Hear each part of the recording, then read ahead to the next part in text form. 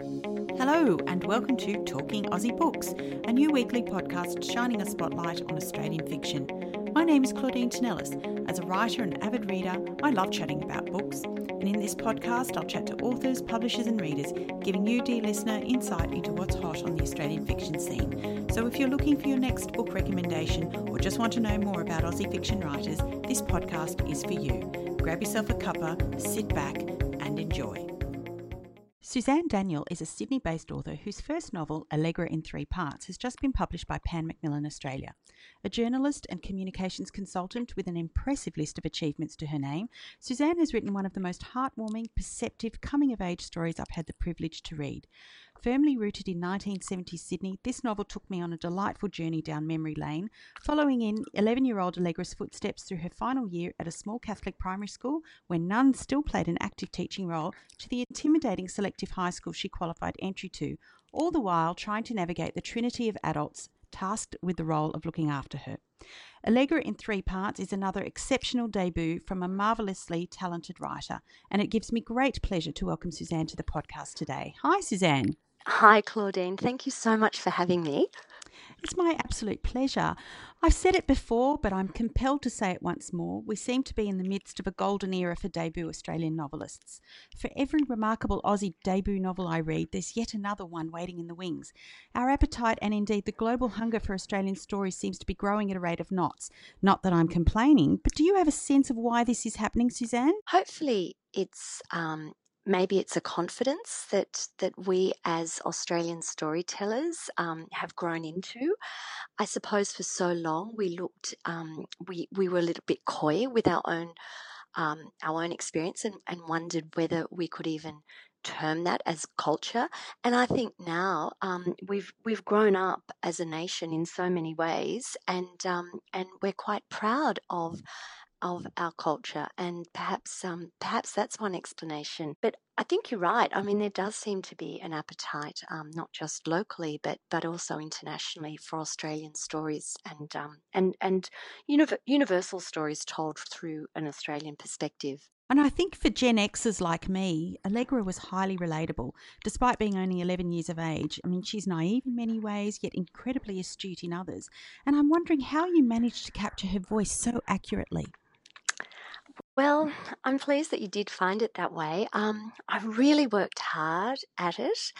My husband will tell you I have a very long memory. So even though I'm well into my adult years, I do remember the feeling of being that age.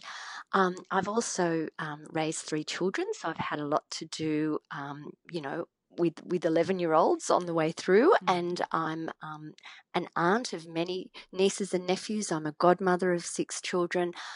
I sit on the board of a school.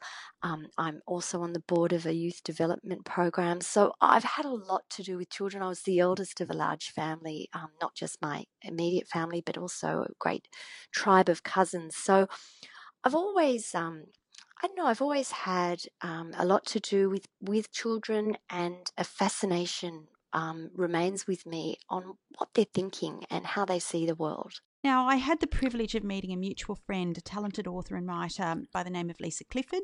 I met her recently and we were chatting about your book, and both of us looked at the opening line of your story.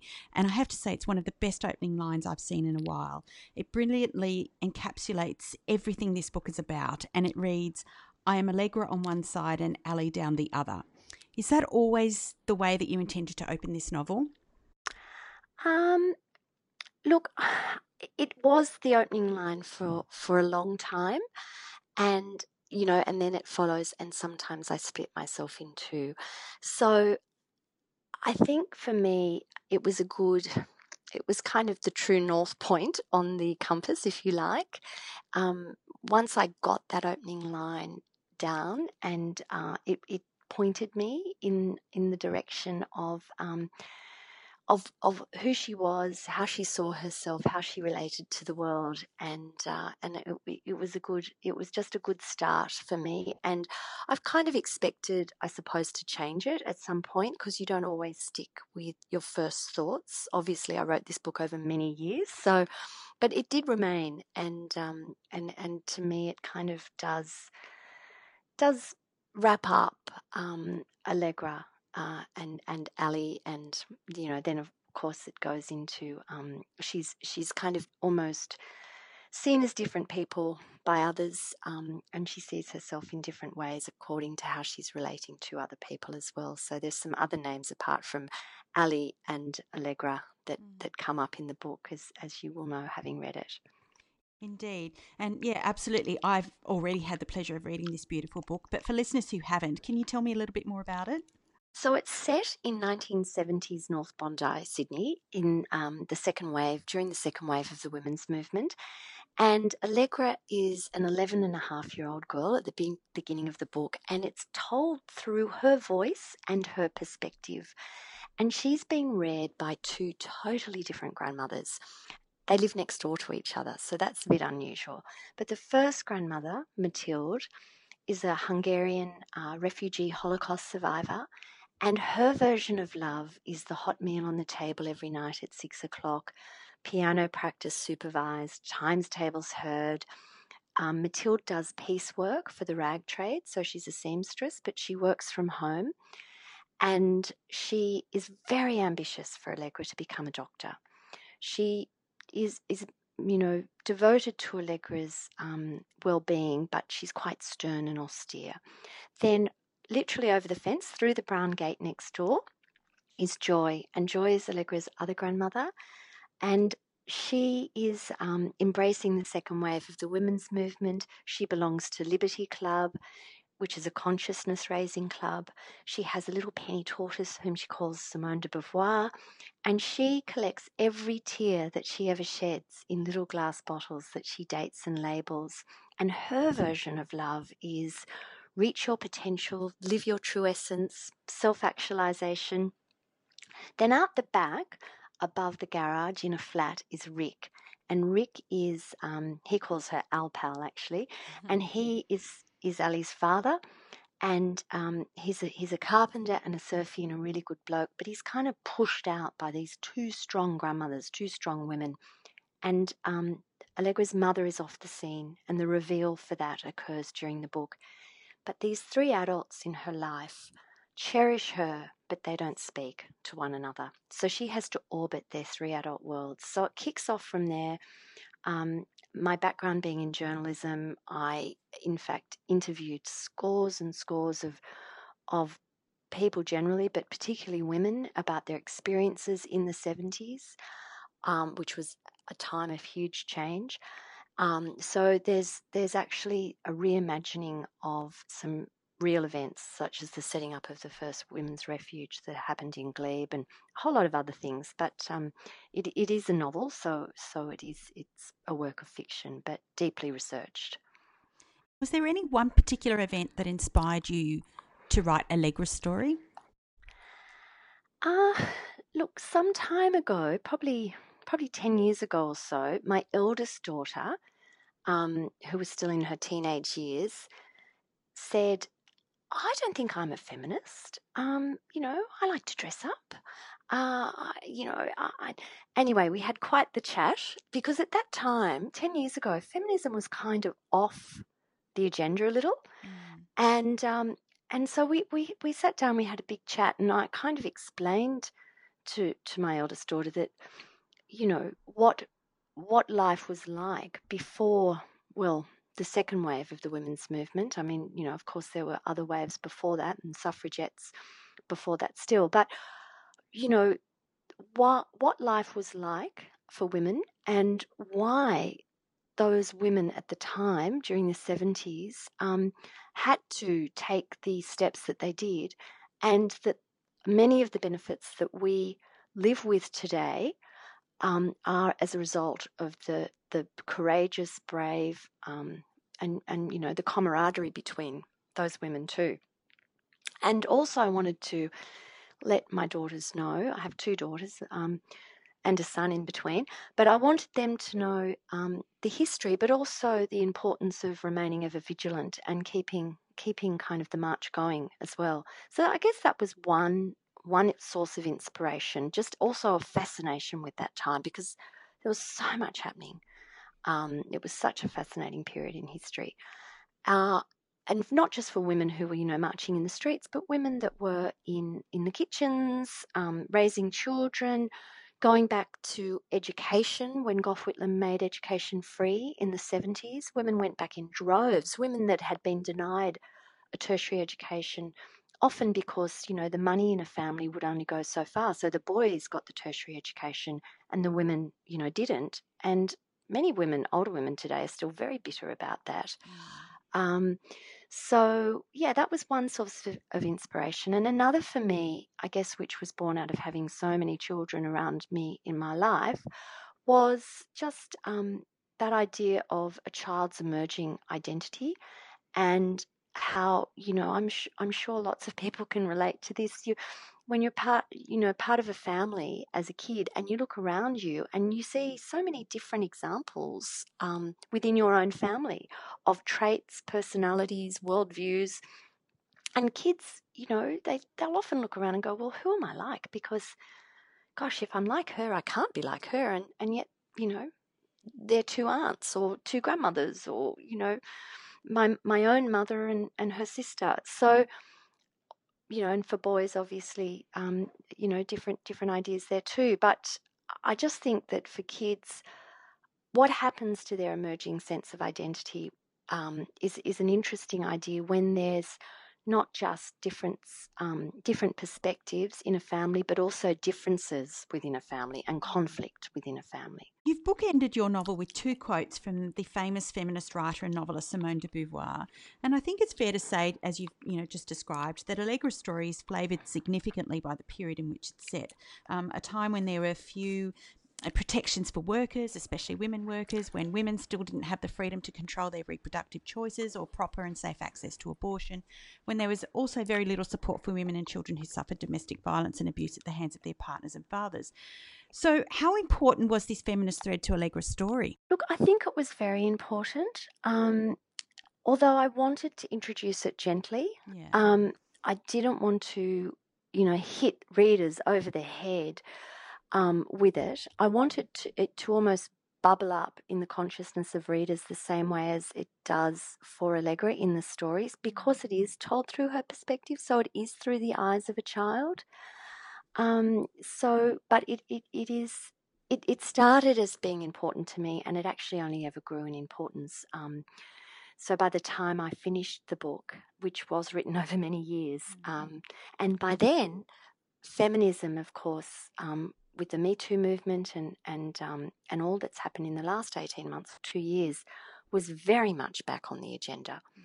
So the timing was something that was kind of fortunate in many ways, but interesting as well. I was thinking about this aspect of your book and reflecting on the way Allegra learns about violence against women and what it does to families and kids. And it seems to me that although there might be more awareness of domestic violence as an issue in our society, sadly, it's still a very prominent issue in Australia. So, it is, as you say, it's almost timely, despite how far the women have come and the movement, we're still facing those same kinds of issues. Yeah, we are, which is heartbreaking on one level. But what is encouraging is that in the 70s, for women that were living with domestic violence, there was absolutely nowhere for them to go. If they finally had the courage or even the opportunity to get away, the only places that would take them were places like Salvation Army shelters that were mixed, so they had men and women. So you can imagine if you're fleeing a domestic violence situation with a couple of small children, to be thrown in with some men who are down on their luck would be, not the best circumstances to find yourself in. And they were tipped out first thing in the morning and not allowed back in until the evening. So again, if you've got a couple of small children and no money in your purse, what do you do all day? So at least now, because of the actions that these women took in the 70s with setting up the first refuge, which was in Glebe, Elsie, which was, set up quite almost spontaneously, actually, run by women for women, where they brought in legal services, health services, social services. So many women and children at that time who have since grown up have nominated, that as being a real turning point in their life. And I think there's a level of awareness now. Previously, people wouldn't even discuss it. Women wouldn't even admit to one another what they were living with. Domestic violence wasn't recognised by legislation as a crime. Police would refer to it as just another domestic. So, look, I know that we still are very saddened and disheartened by what's happening, but I do believe there's an awareness. Well, there's definitely an awareness. I think we'd all agree with that. And change afoot. And options. At least there are options for women. But we have to stay vigilant. We have to stay determined to go to the root cause of these things as well, not just provide the services for those that find themselves, in dire straits. Now tell me about Whiskey Wendy and your inspiration for her character. So, look, she was partly inspired by a woman when I was researching what was happening in the 70s. I came across a woman called Bessie Guthrie, who apparently kind of showed up when people like Anne Summers and Diana Beaton, Diana Beaton was a great help to me. She was a young feminist in the 70s and a friend of Anne's, and she was in fact there on the day that they burst into what were squat houses in Glebe and set them up as what became Elsie, the women's refuge.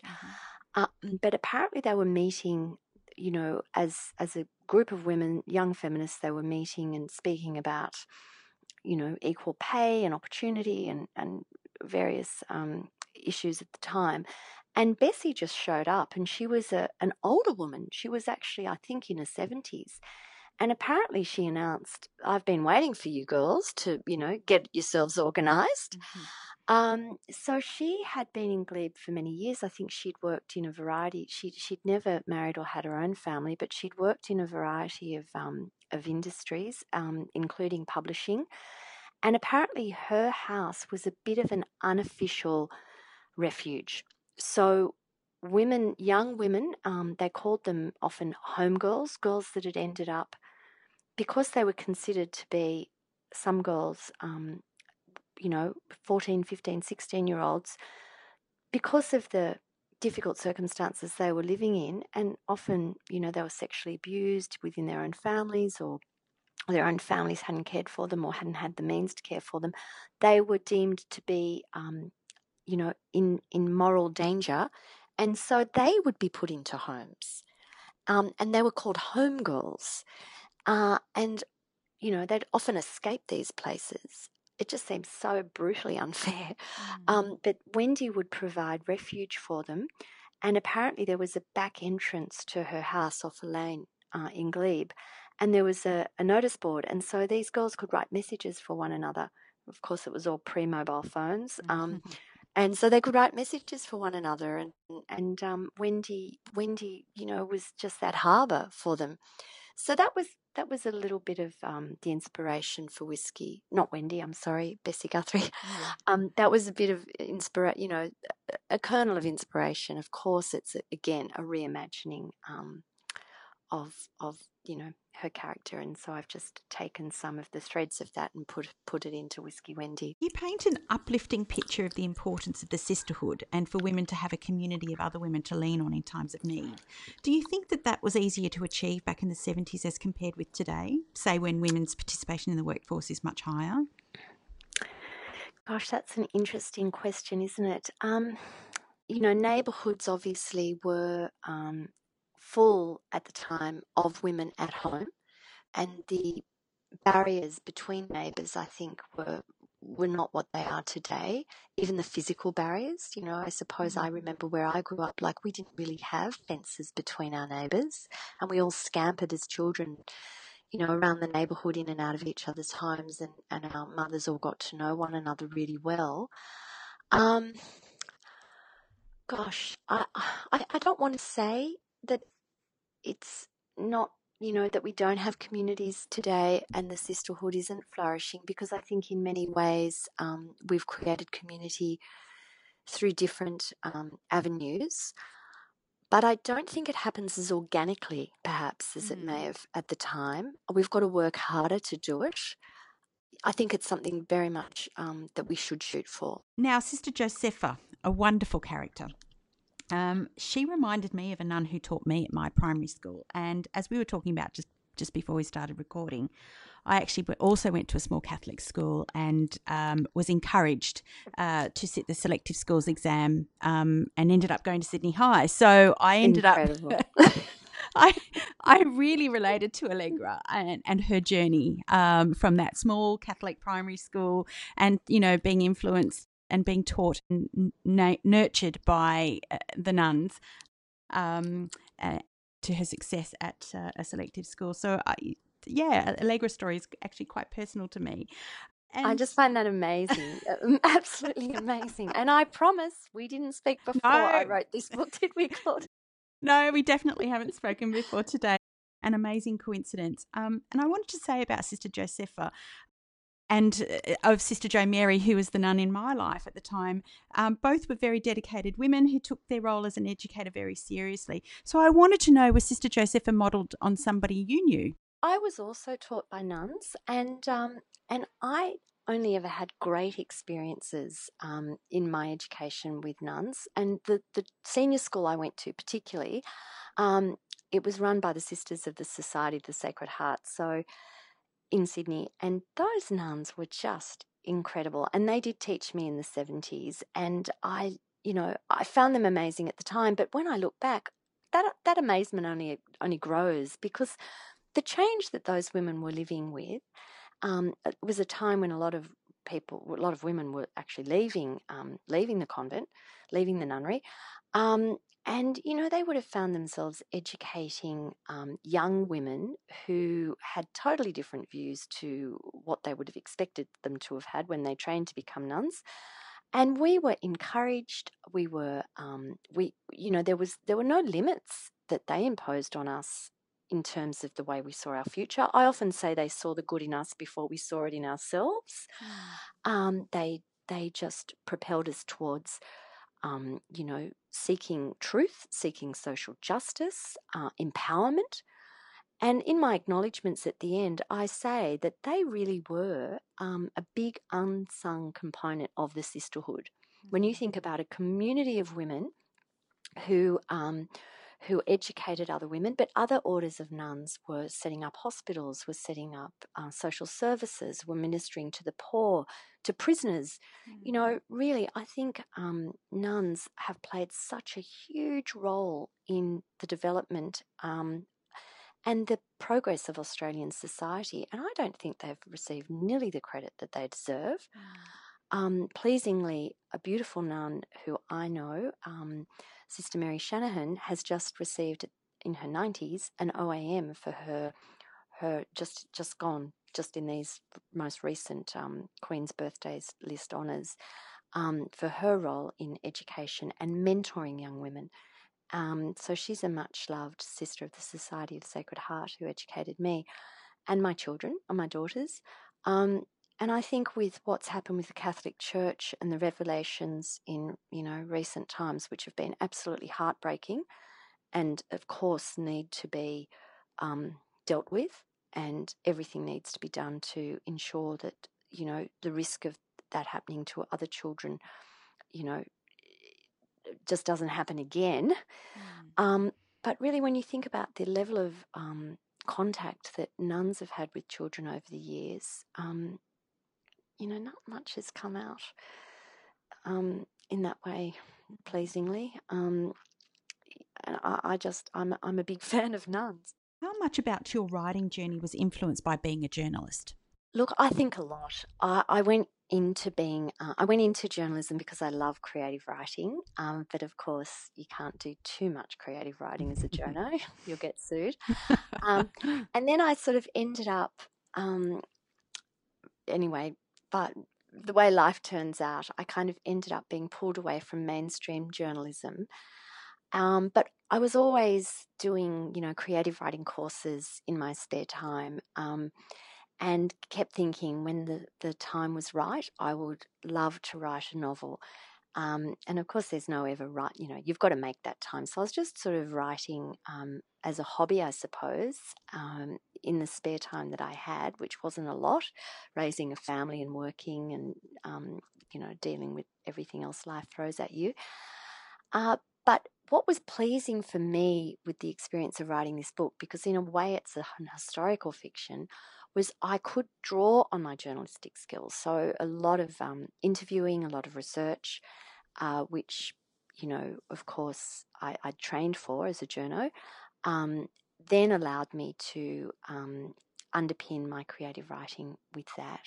So it was great. I could kind of, I suppose, plug into both sides of what I'd always loved. Now, your description of Mathilde's Hungarian cooking was mouth-watering. Her strudel making was a revelation.